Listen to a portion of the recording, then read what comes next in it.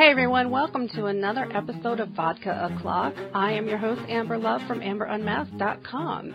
And the show and the website and my work are brought to you by the generous backers at Patreon. You just go to patreon.com/AmberUnmasked to become a sponsor of my work. And the Patreon backers get some bonuses and things like a look behind the scenes. They get announcements first. They frequently get the podcast before anybody else. So there are other, cool reasons to become a backer other than just to keep me afloat. And another Patreon friend of mine is here today for the first time. So Sam Dealey is a cartoonist that I met through the Patreon platform, and we're going to talk about his project and what Hooligans is about and other things that he's doing. So, Sam, welcome. Hi. Hey. Hi. So that's my big long spiel. So. Yeah. I think this is actually my very first podcast. Okay. I'll be gentle. Sure. So you introduced me as a cartoonist, which is true, but I consider myself to be a comedian first. Right. I just haven't done stand-up in a long time because of, the cartooning I can get. I can get my comedy out in front of a really large audience, and it's available when I'm asleep or in the shower. Right. So, but comedy is something that's really important if you're going to be making funny webcomics. Mm-hmm. Well, yeah. So there are all kinds of webcomics. I mean, people make dramas too. But. Sure. But I mean, comedy. I think comedy is harder personally. Than drama? Yes. Well, there's an old saying that that dying is easy, but comedy, that's hard, right? That came from, it was an old actor that it was reportedly, he said this on his deathbed, and I was like, but I was thinking about that, and I don't know that that's really so true. I had this, and I hadn't delivered it before, but I had a routine that I was considering for stand-up where I was going to talk about. It was about sex, and I was going to be talking about how people do various different things. They have different role-playing kinks and whatnot, and it's pretty common for people to sort of baby talk themselves. Well, not while they're having sex usually. It's but in their day-to-day life, Oh, sure. The honey bunny and the. Yeah, right. Yeah. And they were I just that to me, it kills the idea of having sex with this person, totally. I'm that and not being able to use adult terms for body parts, That's true. if a woman was my coochie needs some attention, I'm I can't. Oh boy. if you can't use an adult term, I can't. I'm sorry. I was born without a winky. Oh boy. That sounds like some quality gold stuff for sex nerd Sandra. Right. Yeah, she does a podcast, and she's an educator, and oh my God, her show, she just, sometimes it's so serious and you want to cry, and then there's other times when it's just hysterical with these funny stories about sex, and she does it all while people are learning, Right, yeah. And, so she teaches classes like how to give a blowjob. Yeah. Yeah, that's. I kind of feel like that's a class that requires jokes. Right, you can't, otherwise it's just so clinical. Right, like Ruth Westheimer, Right, and without the if they're not jokes in the class, like everybody taking the class is like sitting in the class, like they fold their arms up tight against their body, and they're like just trying not to make any unnecessary sounds or motions. It just takes me back to like high school sex ed. Like, yeah. Oh boy. So if you haven't done stand-up in a while, what was that life like? How did you get started? Well, I was going to say, we're talking about comedy being hard, and I wanted to get back to that, and I was going to say, like, that routine, and I hadn't performed it anywhere, but that routine ended with me delivering that line that there's an old famous saying that dying is easy, but comedy is hard. And, to that, I have one thing to say. Gucci, Gucci, goo! Oh, true. So, anyway. So how did comedy come into your life? Because I watched Mike Birbiglia's sort of like documentary / stand-up thing that he he had a film basically about his life. And it just made it look like an awful life starting out. I mean, you're not automatically Ray Romano. Right, yeah. It takes a bit of effort to get there. You have to work at it. It's like everything. Like, you need your 10,000 hours, which, was not... Like, a lot of people credit that idea to... I'm drawing a blank on the guy's name. He wrote The Tipping Point. But it's not his idea. It's people who study success have said that for a long time, actually, that like the more they study success, the more they realize that like anyone that you can pick out, anyone who's famous, who's been doing something, has done it for 10,000 hours before they became famous. Right. Well, there was that. I didn't watch it because it seemed like something that would stress me out. So I actually kind of debate with myself whether or not I'm going to watch something or consume a type of media. But there's the documentary, was it Jiro Dreams of Sushi? And about how the sushi chefs work on just rice for 7 years. That's it. Because it has to be so, their perfection meets such standards that it's unbelievable. And I'm like, it takes 7 years to learn rice. Well, yeah. And I mean, I don't know how true that is, but if that's the case, I mean, that certainly gets back to, Japan having the world's highest suicide rate. Yeah, we mentioned that. I wonder why. The stress of perfection. Yeah. I'm like, and here I thought I could, open a bag and get rice in 40 minutes. It was people are offing themselves. I don't know why. All we did. Yeah. All we did was demand that, they do the most monotonous task in the world for years at a time with no breaks. Oh, boy. And so that's what, that's my impression of stand-up comedy. That's what you go through.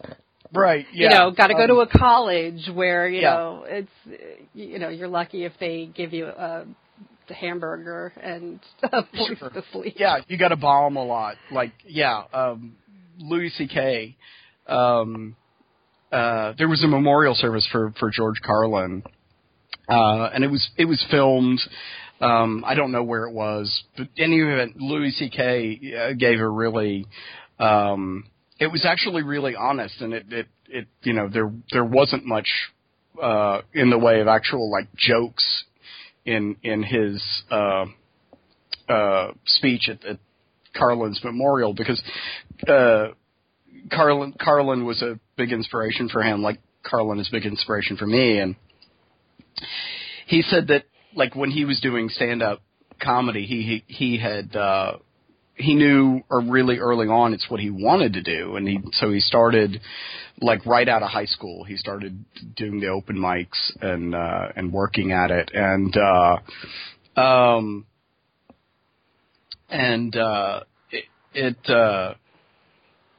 he said he worked at it for like 10 years and he couldn't get anywhere. He couldn't get any kind of like measure of the kind of success that he wanted. Like he couldn't like, pay his bills with it. And he said 10 years in, he was really, really struggling, and he was so frustrated. I don't remember if he said like hyperbolically that like he wanted to kill himself, but he was kind of like, that's kind of like where the talk was edging. And he said it was at that point that he had seen an interview with George Carlin where the interviewer asked him, like, so how do you come up with all your material? And Carlin's response was, well, I just decide to. I know that at the end of the year I'm going to produce a special. And so at the beginning of the year, I throw away all my material from the special from the previous year, and I start working on the new material for the new year, for the next special. And Louis said this was an epiphany for him. He said it was terrifying because he said he had worked on like the same material. He had an hour of material, and he'd been working on that 1 hour of material for 10 years. Yeah, which is like, that's the way you do it in the open mics. Like you get some jokes, and you try them at the open mic. You see if they work, and you keep the ones that work, and the ones that don't, maybe you tweak them and try them again. Like you try and change them up and see if you can make them work sometimes. But that's the whole point of the open mic, is it's kind of a proving ground that allows you to, have a place where you can try out your new material. And so he had been doing that, a little bit at a time. And the problem is that like, humor, I guess that's really what's hard about humor. What's hard about humor is you never know ahead of time how people are going to respond to the joke. And once they've heard the joke, it's no longer funny, right? Like they get their laugh and then it's over, right? You have your running gags, but by and large, like, the reason why people find something funny, the reason why they laugh is because of the novelty, because like this is something that you've not heard before. Yeah, absolutely. It's fresh, and that actually was such an embarrassing moment, not for me, but I went to a comedy show that was a fundraiser for something, mm-hmm. and I guess there was like maybe 3 or 4 comedians for that mm-hmm. night. I guess they didn't sit in the back and watch each other. They just must have been off in a green room or something. And so one guy did the line, and it wasn't even original for the first guy to say that he got caught on a traffic camera speeding, and they mailed him a ticket, so he mailed them, a photocopy of his money. And so, like, all 3 of the guys at the open mic... So then the next guy did the same joke. And progressively gave the same joke, yeah. It's like, oh, my God, it wasn't even funny when the first guy said it because everybody's heard it already. Yeah, but now that becomes a joke about, like, comedians and how they work. Like... Because like these 3 comedians who were like, they were so clueless, like it didn't even occur to them to watch the previous show to see, the previous guy to see if, maybe they needed to change their act, And there is a hive mind to an extent. I mean, you just can't help that with billions of people on the planet. So, like Twitter, I use Twitter so much, and that when I see somebody's hilarious observation, I'll be like, okay, retweet, that's a great point, or oh, that's hysterical, or if it's something serious, I'll be like, oh yeah, valid point, and and then 12 hours later, I see a different person with like thousands of retweets with the exact same thing. I'm like, this is so weird. Yeah. Well, I mean, that's the nature of culture. None of us exists in a vacuum, right? Like, we talk about quote unquote internet memes, but memes have existed, probably like since, like the earliest cavemen, like the cave paintings, like the fact that, I draw the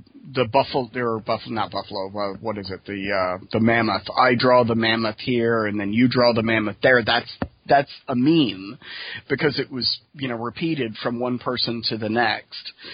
And that's like all of culture is that way. Like we only have culture because like we repeat each other.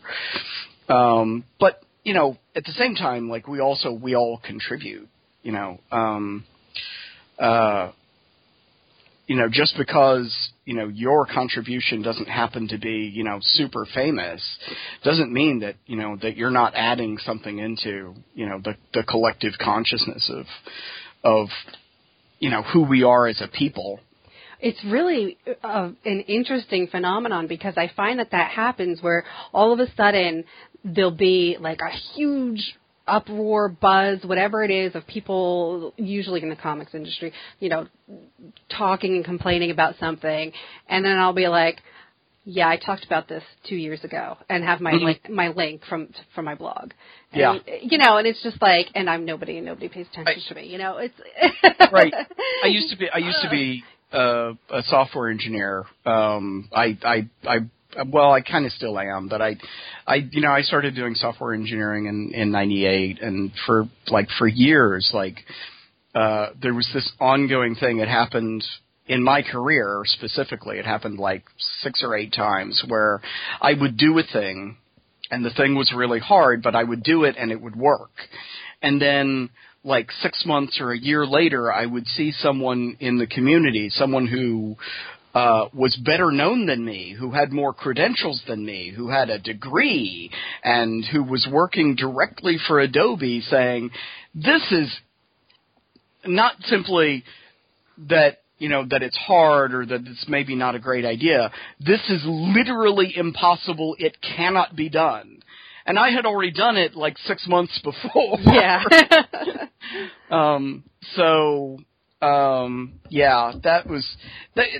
That's only a small part of like why it is that I ultimately decided to get out of software engineering.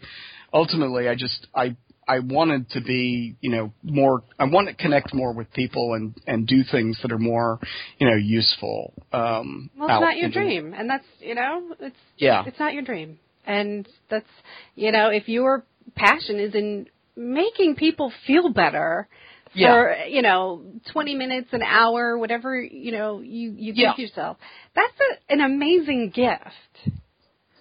Yeah, it really is. Every time that someone responds to one of my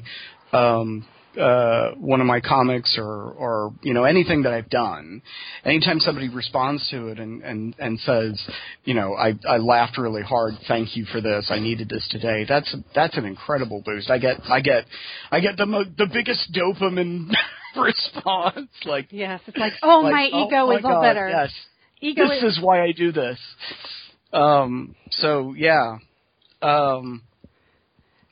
It is. It's really good to know that I'm helping people, and I just not just the comedy either. Like, I want to make people laugh, and that's like what I spend most of my time working on.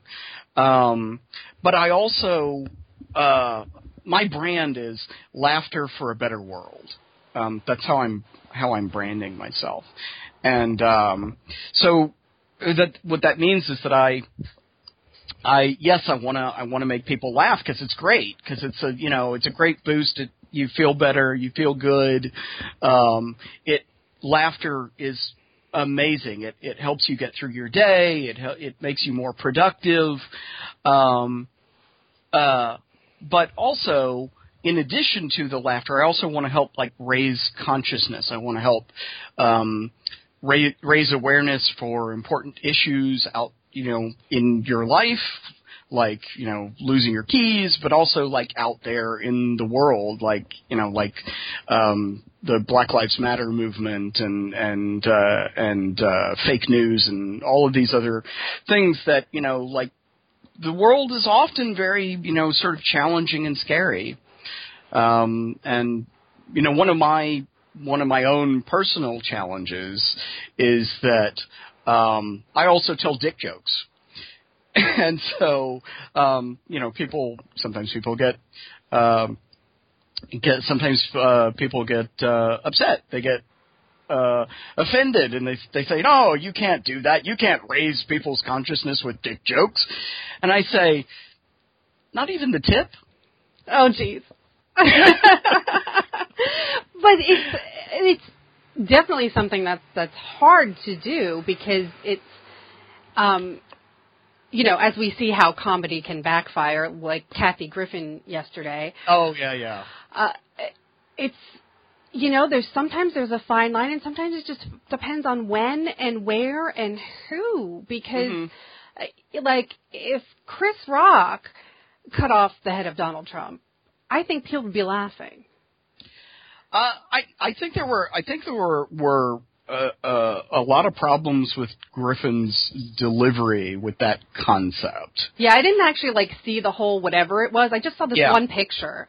I don't know if it was more than one picture. I'm assuming it was more, but yeah, I saw a couple of different pictures. And it's like after the things that we've seen, and there was a brief little video where you just see her on the video, and then she raises the head up. Okay, we've seen comedians do nasty presidential shit they're not untouchable. Yeah. They haven't been untouchable for a very long time. Sure, I mean, right. Colbert called Trump Vladimir Putin's cockholster. Yeah, it's like, and there were people saying he should be fired for that. Was it because it was a visual thing? Was it because she's a woman? I just couldn't figure out why that was such a bigger deal than other things that have happened. Right. Yeah. Well, and I mean it varies from person to person. People were really getting on Griffin's case, but there was a serious movement of people signing a petition to try and get Colbert canceled for that just verbal comment. Yeah, I remember that. It was cancel Colbert was trending on Twitter. Yeah. But I think the issue with Griffin, has a lot to do with her delivery of that. I think that, and maybe it was intentional. I don't know Griffin, but it's conceivable to me that she may have done this thing because she wanted the shock value so that it would get her more exposure. But I don't know. Without knowing her, I can't tell. But I think she could have used a severed Donald Trump head in a gag and gotten away with it. But I think the delivery would have had to been a lot different. I think for one, there would have had to been a lot less blood. And for two, I think if they had made the head less realistic, if they had made the head really sort of exaggerated and cartoony looking, I think that people wouldn't have responded the way that they did. And I guess coming from the perspective of a cartoonist, where I'm in the habit of doing that. I'm in the habit of making things just visually really silly looking. And it's, you can do things like beheadings that way. And as long as it's as long as it just looks really silly, people don't have that sort of visceral reaction.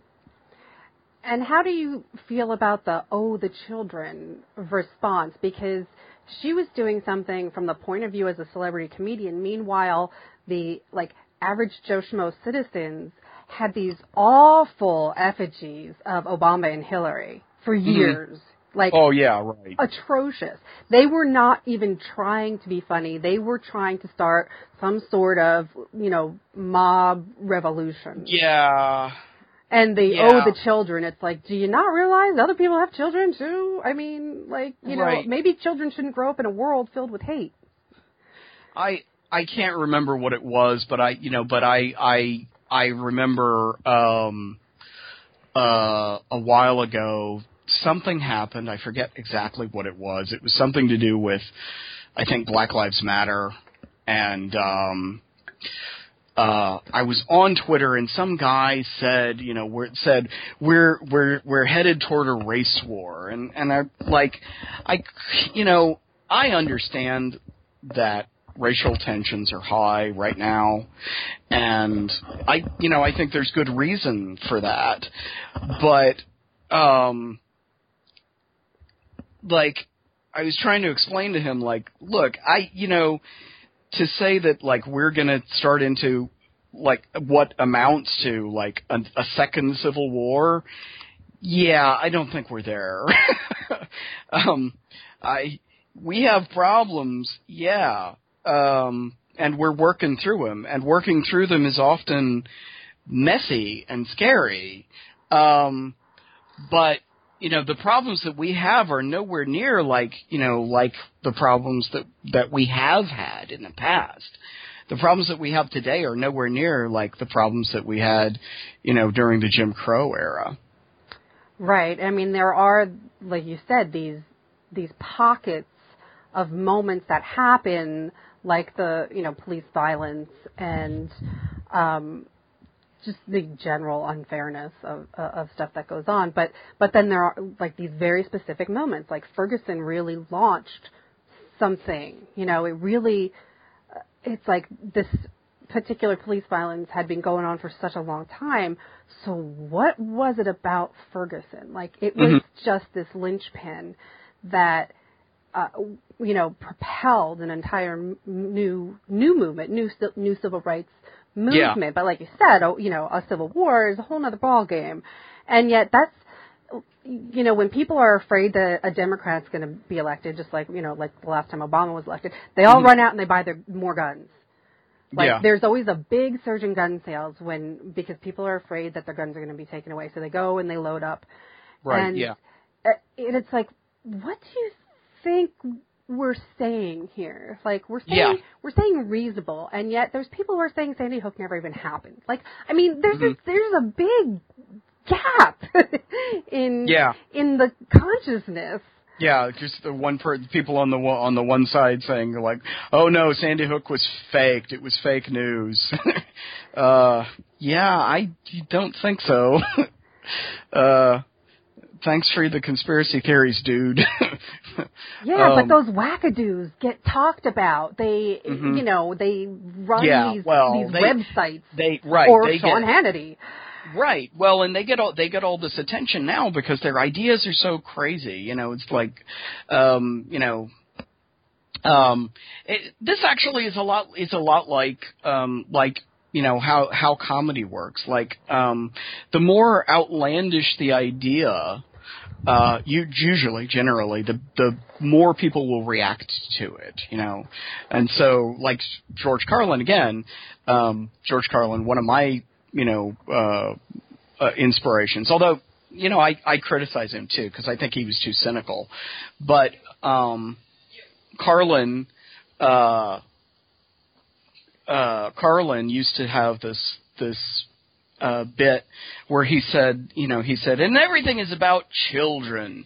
Help the children. Save the children. You know what I say? Fuck the children. I think I remember that. Right. But the whole point of that was just like, that was just an attention getter. That's neither where the joke really lies. I mean, people laugh, but he was also like the host of a children's show, so it's right, not, yeah. He didn't mean it literally. Right, yeah. Well, yeah, no, not like as Mr. Conductor on Because he was. That was also part of the bit. He said, "You remember, folks, you're talking to, I was Mr. Conductor on Thomas the Tank Engine." I know. It's like, who, this guy with this, known for this filthy mouth was his kids show host. It was brilliant.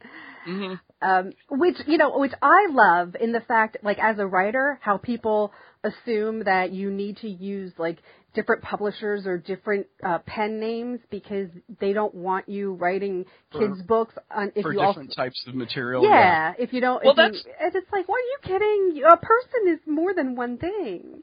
That's like I was saying before with like one of my issues is I want to raise people's consciousness, but I also tell dick jokes, and people saying, no, you can't do that, you can't raise people's consciousness with dick jokes, and I'm like, you just described the internet.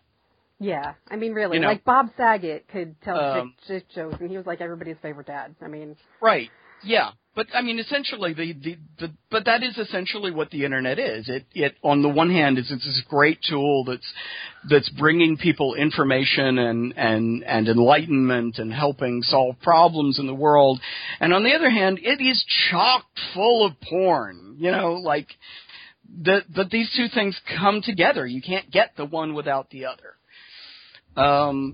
And aside from which, what if the thing that I want to raise people's consciousness about is something about sex, like sex ed stuff.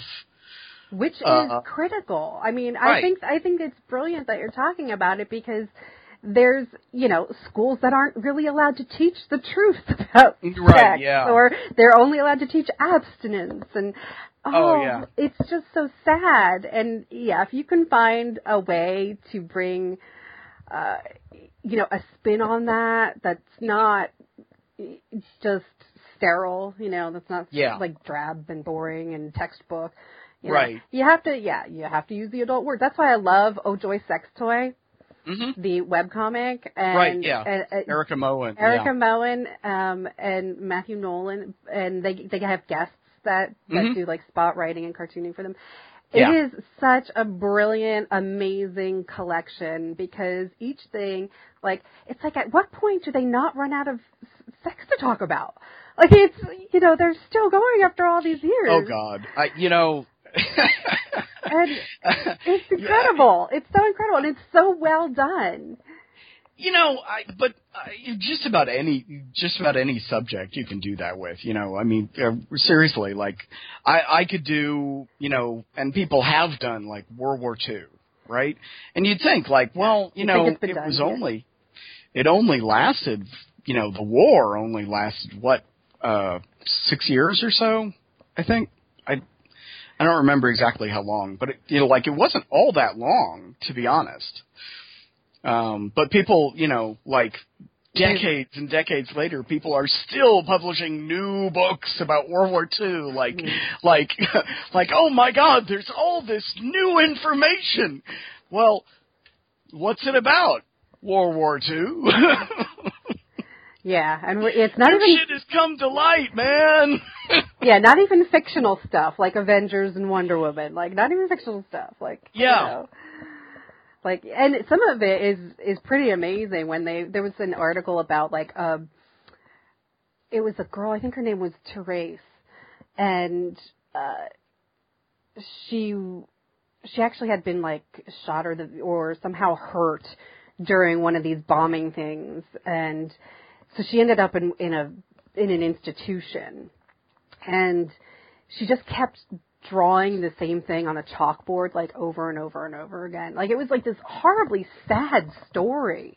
Mm-hmm. And it's just like, it was only published like last year.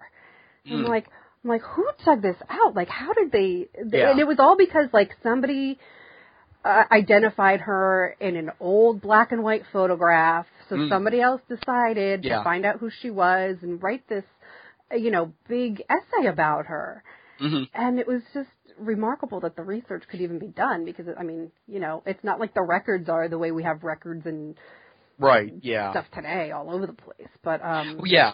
Well, yeah, there is always that. There's always, like, with history, you always have, like, the guys who are combing back through it, with an oil lantern and, like going through the parchments. Or there's things that are just lost to history because there was no documentation and people have to try and, like, piece it together with forensic evidence. That's how like the majority of anthropology is done. Is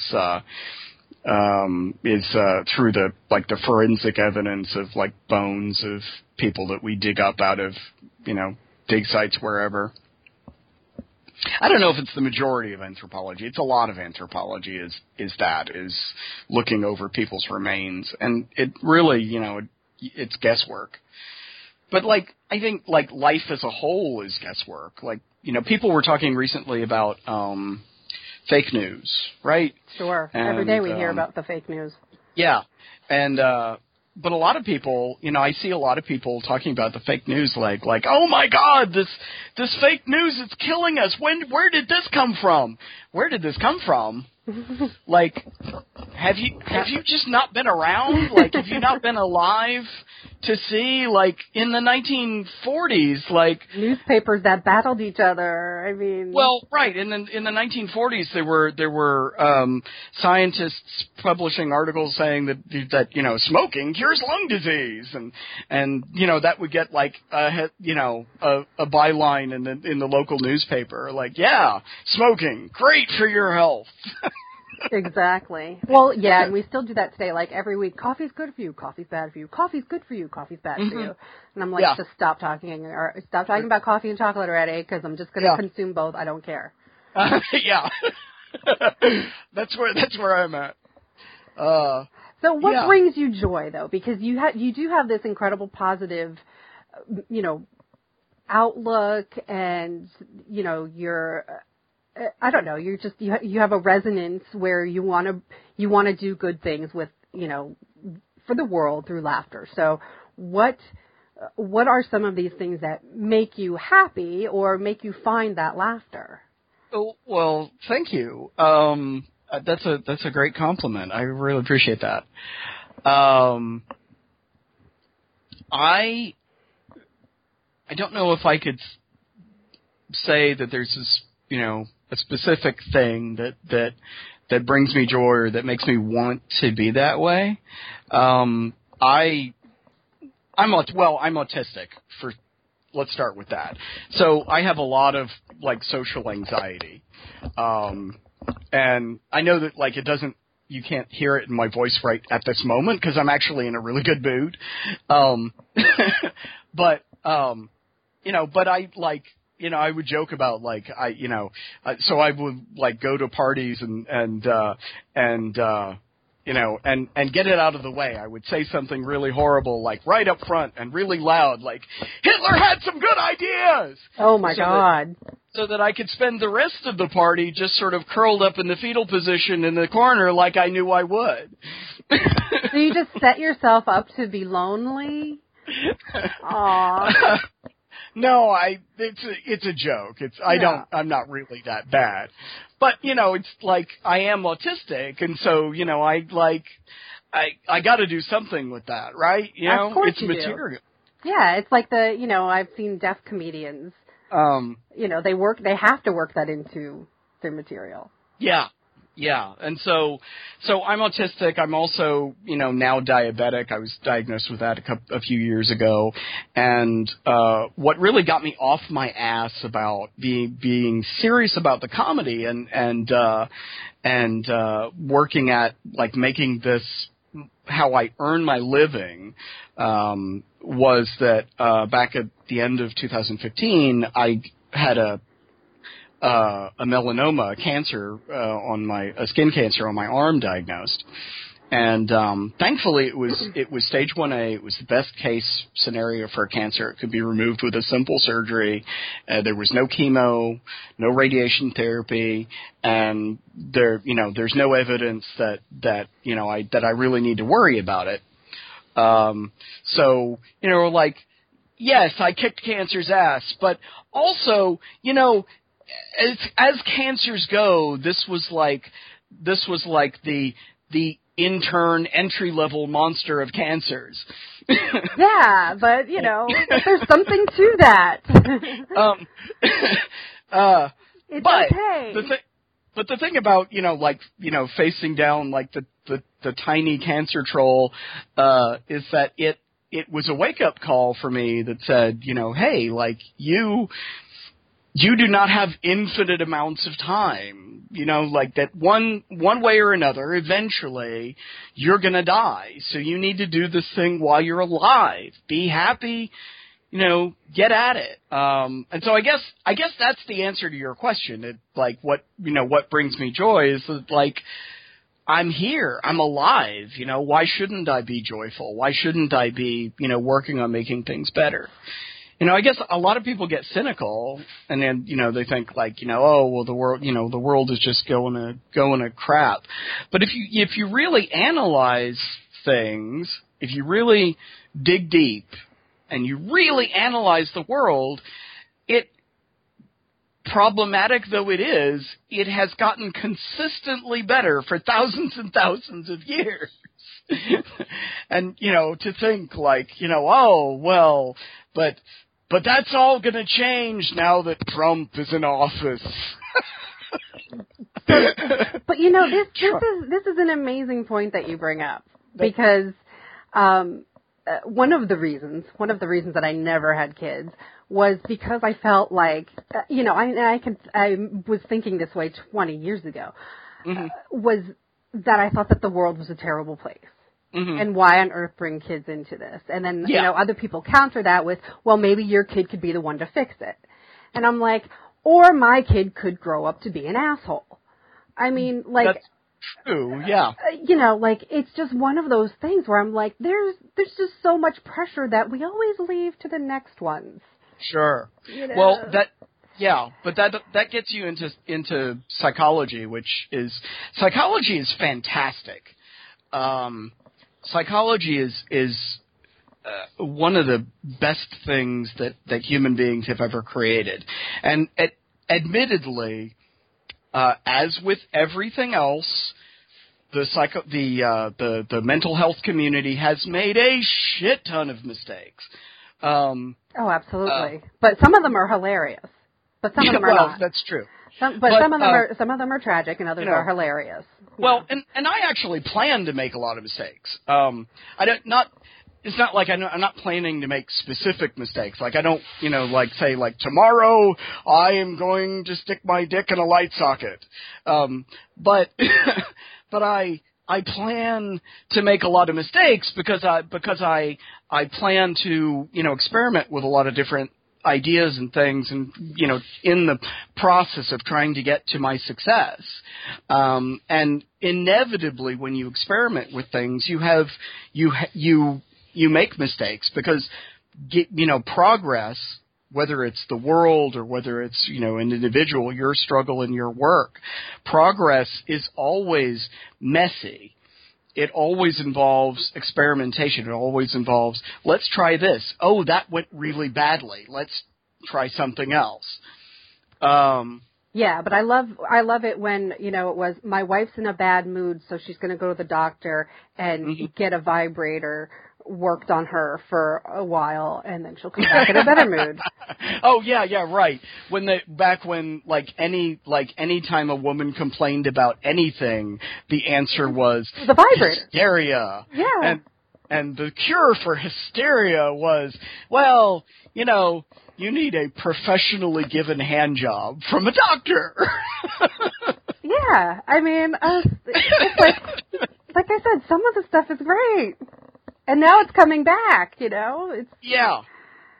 It's an interesting time where it's like, oh my God, we can't talk about these things. But it's like, but my doctor was saying that cramps, that they, you know, I might be able to help my cramps if.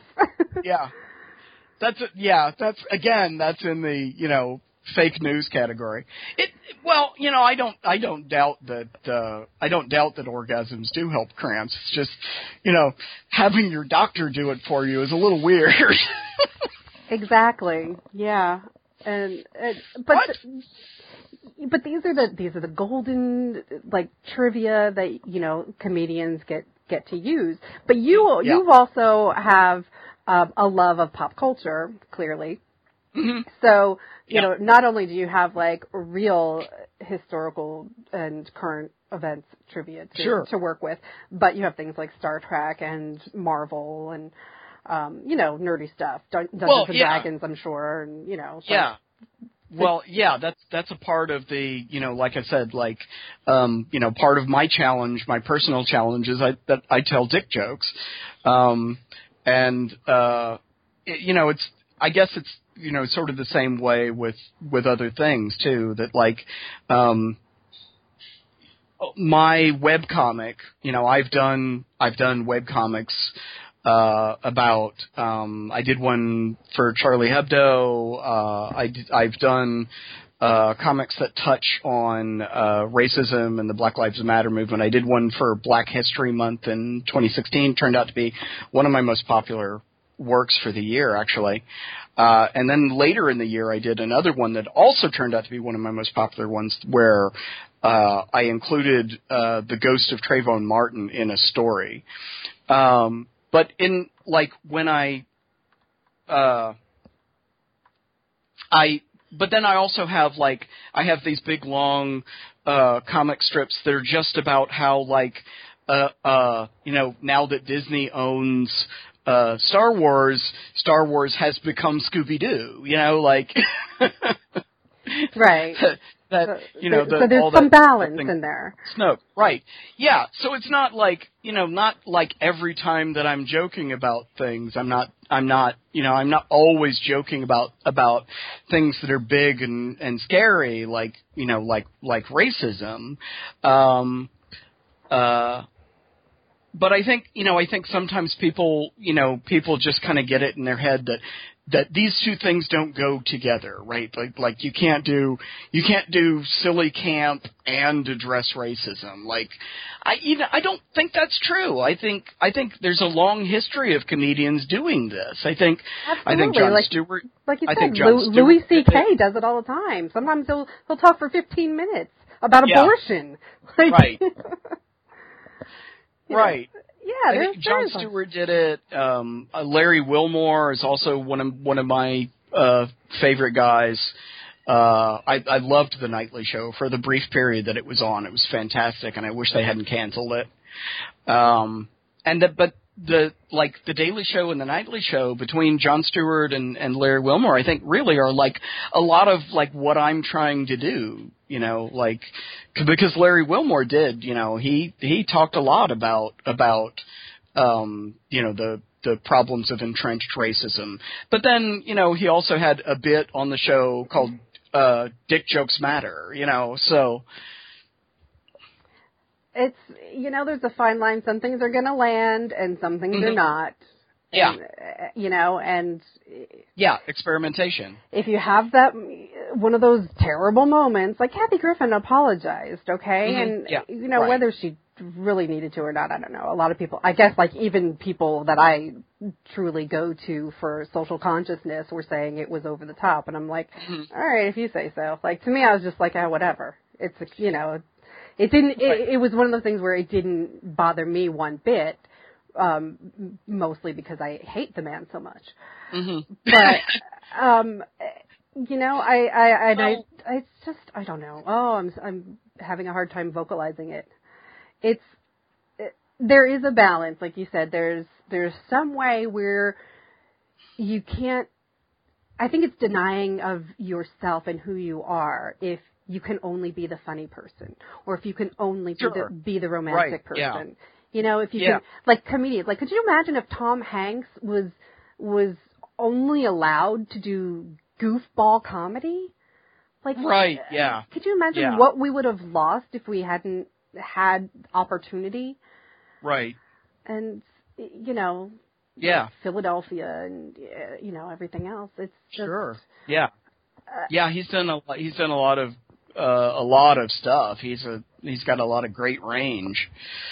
And then it's even more wonderful when you find out that the person is, like, socially conscious and aware. Like, Chris Evans is kicking ass on Twitter. Chris Evans is, like, a freaking true hero out there. Yeah. So, but you were talking about that. You were talking about, like, you know, like people being pigeonholed. Like, you know, it happened with Jim Carrey, too. Like, that because Jim Carrey had become popular for doing, like, the Ace Ventura type you know, really like over the top silly comedy characters. And then, you know, and then he did like a drama movie, and there were a lot of people were saying like, you know, I'm not comfortable with this. Like, but yeah, you have to accept it. Like, the person's an actor. They're doing their job. Right. He is a person. You know, just because he did one thing before doesn't mean he can't do another thing after. You know, the only thing that I can't accept is I can't accept Orlando Bloom without long platinum hair.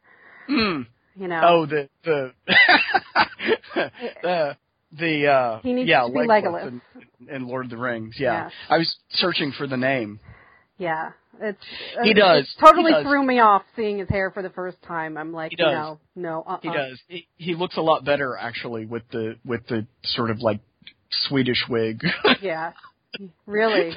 Because what was it after that? It wasn't 300. It was like the Helen of Troy story, and I was just like, oh, this is just not the same. Yeah. Well, he also did. You know, remember he was also a main character in Pirates of the Caribbean. Oh yeah, which was odd because I'm like, okay, you're sexy in the outfit, but you're kind of a pansy. Like, yeah. You know, I'm not feeling any bravery here. I'm not feeling any heroism here. Mhm. Yeah. Yeah, but you were talking about people being pigeonholed, and it reminded me of a thing that you know, that happened to me on Facebook, and I was thinking, you know, because of my autism and my social anxiety, because I have so much social anxiety, it's taken me a super long time to get to that point where I can just sort of accept that trolling happens and, like, you know, and let it go. And I actually moderate the comments on my comic now, despite the fact that I know that I will get fewer comments that way, but I do it because I know I've read, you know, articles about how, like, trolling affects the readers. And it's really destructive, actually. And so as a creator, like, a lot of people get hung up on this idea, like, oh, if it's free speech, you can't block anyone's free speech. And I'm like, fuck you, no. Free speech does not give other people the right to destroy the happy, good thing that my fans are enjoying. Yeah, that's not how it works. Like, I'm sure Dilbert still has fans. You right. know? Like, yeah. But there is, because a lot of people came down that upset with when Comic Book Resources changed their moderating practices. Yeah. And I remember it was a big shitstorm. And it's like, but you don't understand, because if you're not the victim, you can't understand what some of these people's lives go through. I mean, it is literally hours for some of these people who are the target to go through and manage their online nemesis in order so that they can participate with people that they like. Like, they have to go through and block and mute and block. You mean like Liz? The black woman from SNL. I'm forgetting her name now. Leslie. Yeah, Leslie. I was close. Jones, right? Yeah, right. Leslie Jones and that thing after the Ghostbusters, which was actually really good. Which, you know, it's one of those things where it's like, not everybody is a celebrity with, you know, and when it's somebody that's in something like, let's face it, comics is an itty-bitty little industry in comparison to Hollywood. Yeah. So, you know, when it's somebody who's getting dogpiled because, you know, because, oh my God, she didn't like a comic book cover, like you're saying, there is completely valid care that you need to do for yourself and for the people that you care about in return. Like, they don't need to see those shitty comments. And if people want to be shitty, there are thousands of other places there are they plenty can of do places it. that they can go Like, to do it somewhere and that's else. always my thing. I'm like, you want to be an asshole? Go ahead, get off my website, but you don't have to do it on my website. Go over to those. There are like forums for people who like the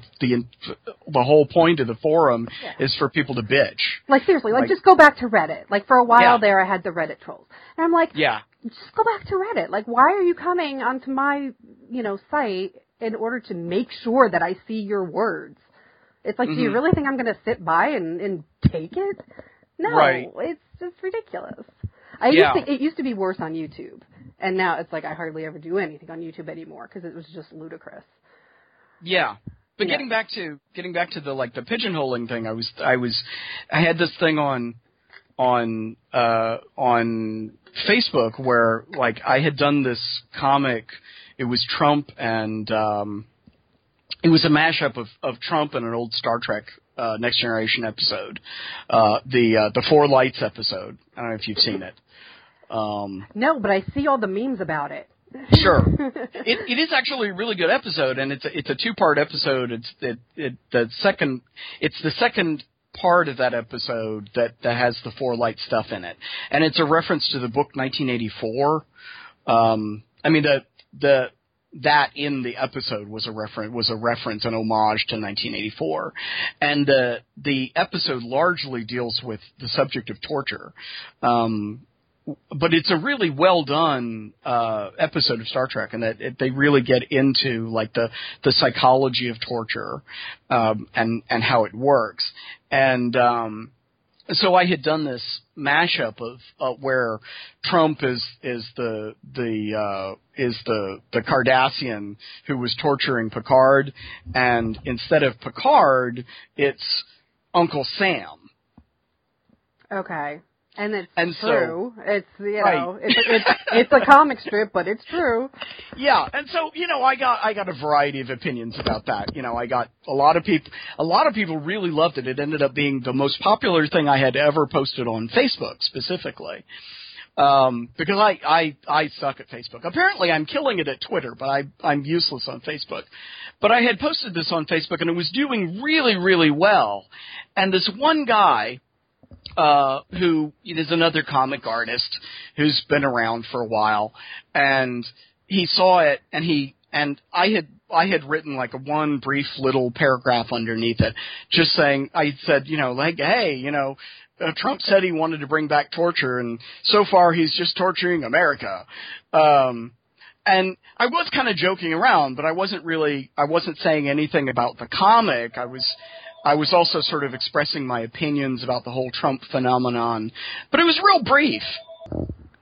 This other comic dude, who he saw it and felt compelled to comment on it, like if it's something that you don't recognize, it's like a reference that you don't recognize, you should just move on, right? Like, you don't have to stop and comment on something just because it's in front of your face, like, I don't, if I'm walking down the street and I see somebody wearing a really stupid t-shirt, I don't stop to confront him. Yeah, that's a great point. But he stopped and he left this comment, and the comment that he made was he said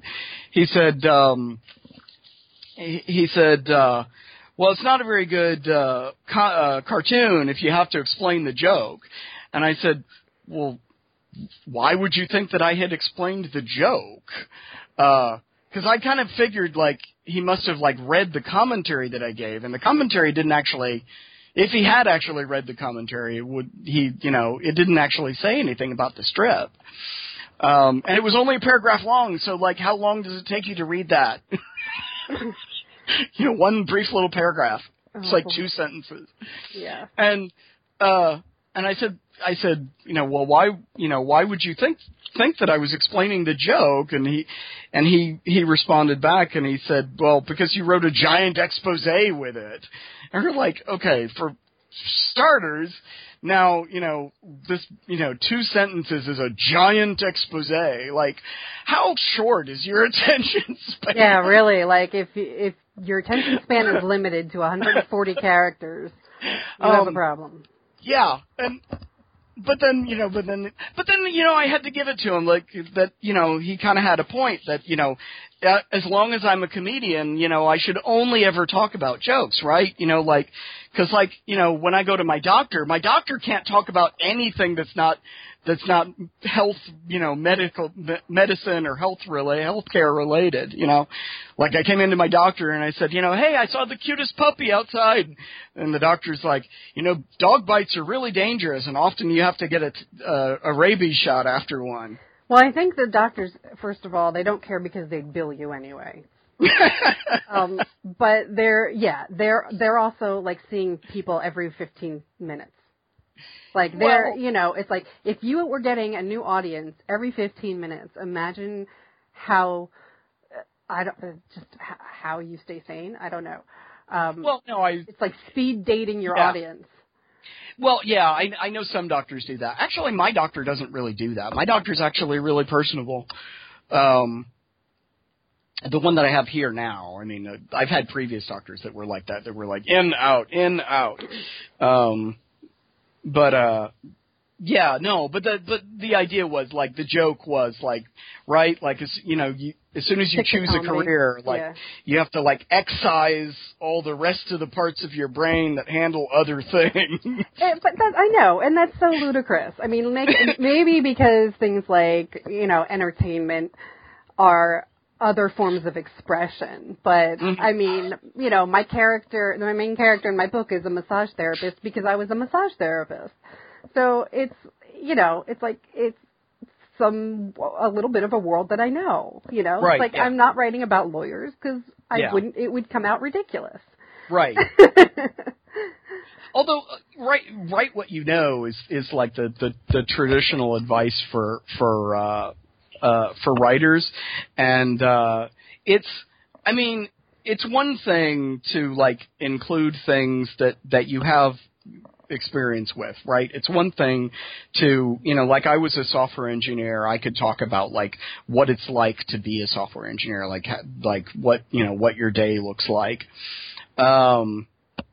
It's super boring.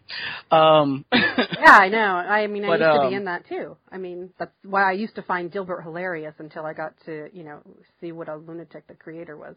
Right, yeah. But I think that writers tend to, I think this ends up actually being bad advice for a lot of writers, though, because, like, and I saw a quote, someone else said, like, this is the reason, write what you know is the reason why we have thousands and thousands of shitty novels about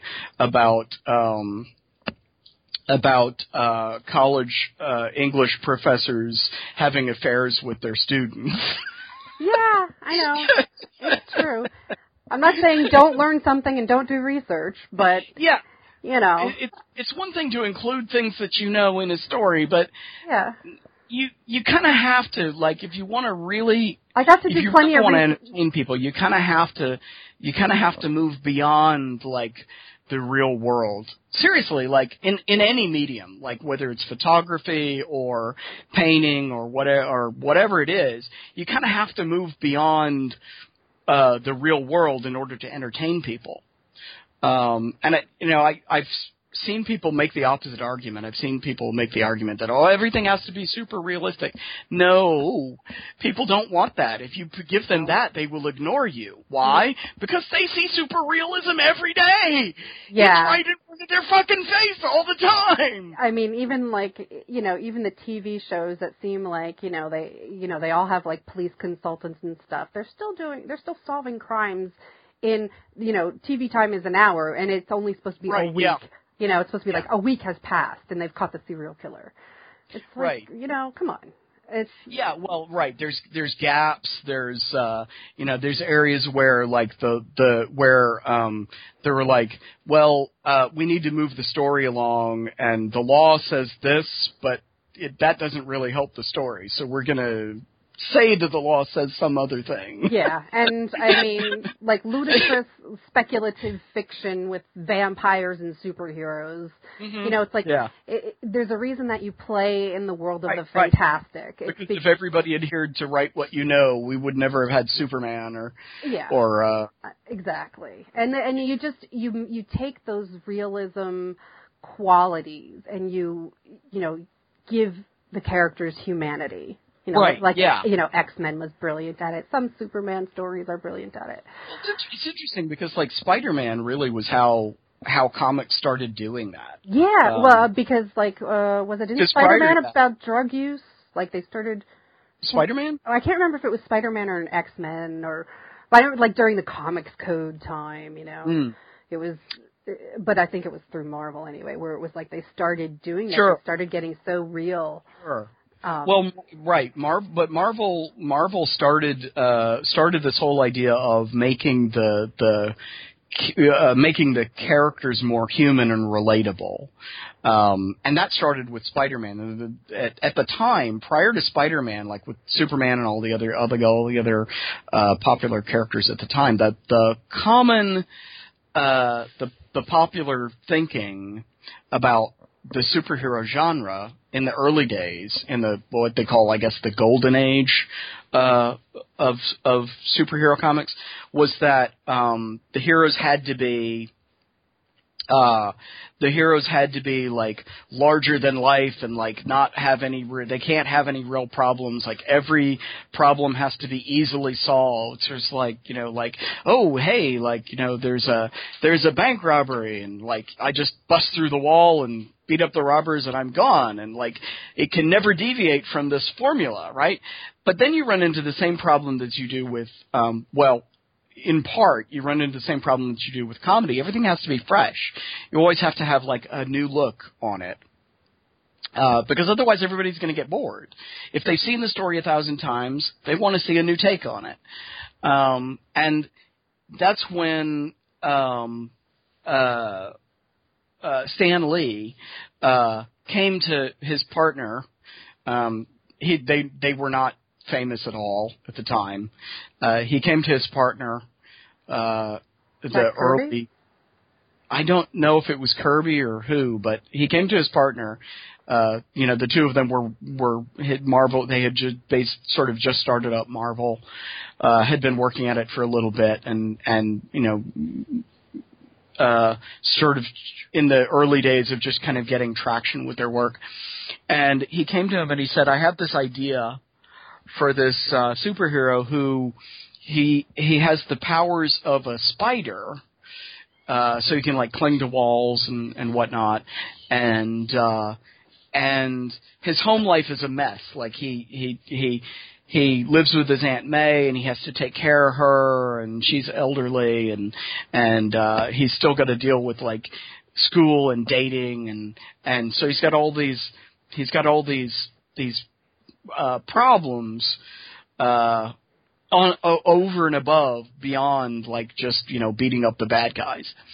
And his partner, again, I don't remember who it was, said, that is a terrible idea.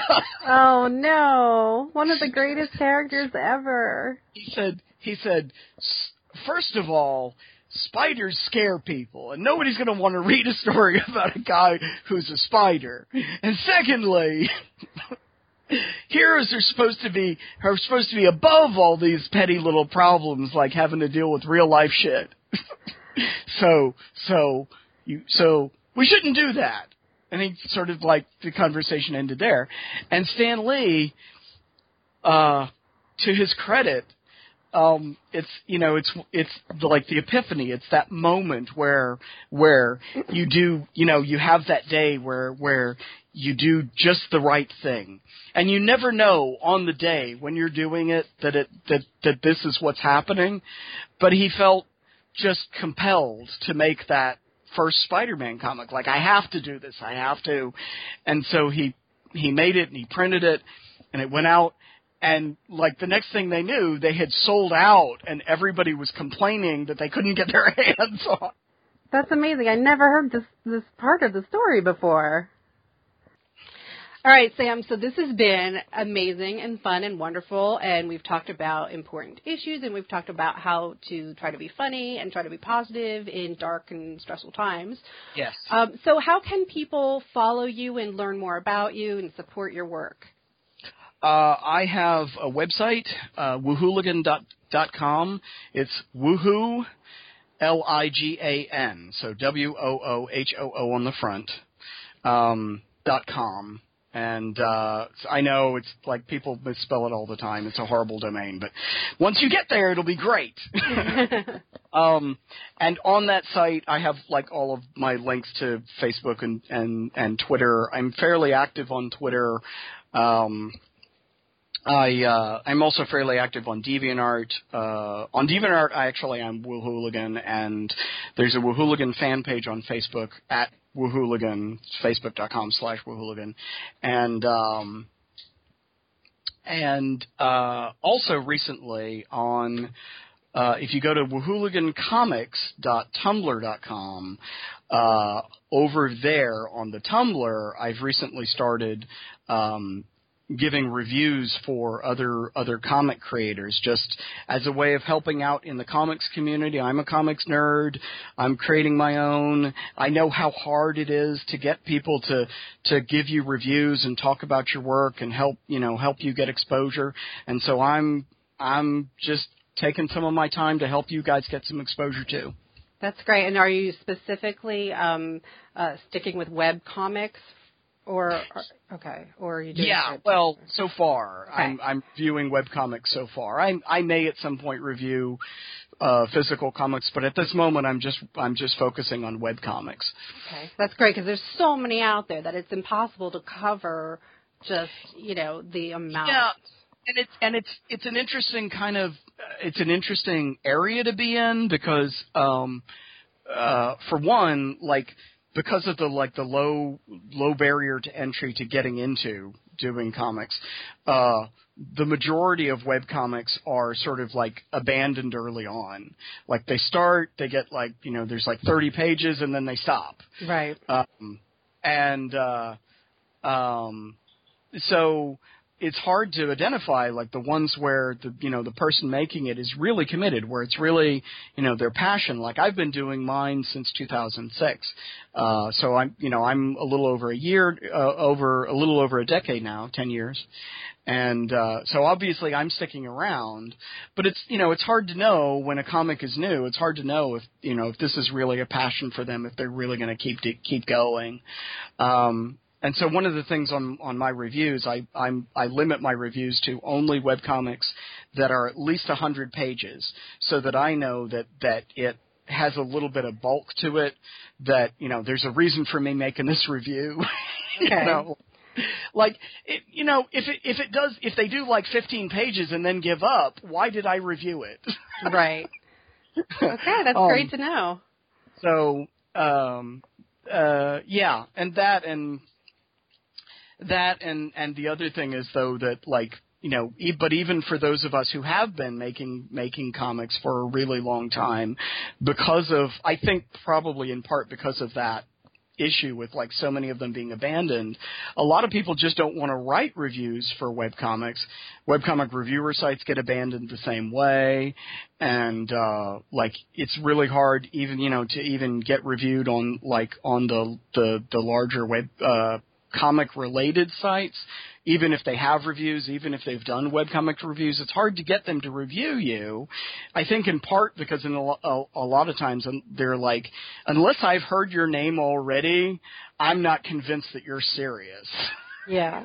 Yeah, comics, it's hard too. It's because I've even seen that with my friends who do indie print comics. They, it's like they get enough, they have enough money to invest in, maybe 2 or 3 issues because of the expense.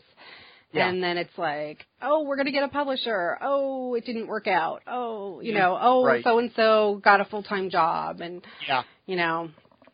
it's just so much life happens. Yeah, something else changed. So they got laid off and, exactly. They can't afford the time to make it. Yeah. Yeah, there's a lot that's behind the scenes in the comics world. Illnesses and stuff like that you see crowdfunded. It's like it gets really tragic. Like you were saying, the life of a stand-up comedian can be really tragic sometimes. Yeah, well, we got to stick together and look out for one another, and so that's why I'm doing the reviews. Great. Well, so make sure that you go and check out Stan's work. Check out the Patreon, which is also Woohooligan. right? It's not Woohooligan Comics, right? Yeah, the Patreon is also Woohooligan. Okay. There's no S on any of them except for the Tumblr, because I had to get Woohooligan Comics is plural. Okay. The Tumblr's plural. None of the others are plural. The only reason that the Tumblr is Woohooligan Comics is because somebody already had Woohooligan. What do you know? I know my name is different on every platform, like every one of them. So well, I know the pain. On Tumblr, it was somebody who was just sort of hobbying about The Sims, the video game. Okay. So it wasn't anything serious, but I can't ask them hey, can I have your Tumblr address? And then on YouTube, there's a guy on YouTube with Woohooligan who he's got last I checked 50,000 subscribers on YouTube, and he was that way when I first saw him, and at the time all he was doing was reviews of sneakers in the Filipino shoe market. Wow, that's specific. 50,000 people, Filipinos must be obsessed with running shoes. Oh my goodness. Well, they're probably the ones that make them all, so, Well, yeah, it could be that too. These are our babies. Exactly. And now they're out there in the world. Oh boy. Well, that's weird. But anyway, so those are the great places to find Sam and his work. And Sam, thank you for your time today and yesterday for helping debug our technical issues. Oh, thank you, Amber. So you guys can follow me at Elizabeth Amber on Twitter. Everything else is at amberunmasked.com. Don't forget to go to the Patreon, which is patreon.com/amberunmasked, to help keep my work going. And that's where, a lot of the people get the behind-the-scenes information on the Pharaoh Weathers mysteries, and higher-end backers have gotten copies of the books or digital copies of the books and things like that. So I really appreciate that help, too. And if you're enjoying the cat pictures on Instagram, let me know, because that's mostly what my Instagram's used for. And so other than that, Well, I mean, is Instagram used for anything else? Oh, wait, that's right, food. Ham sandwiches. Cocktails. A lot of ham sandwiches. Yeah, cocktails, cats, and food. Yeah, there's a lot of that. Jeremy Holt always posts a picture, I think, of a book next to his drink. It's amazing. He has a beautiful Instagram. So that's the deal, and that's what's going on. So, Sam, thank you again, and thank you everybody for listening. Thanks, Amber.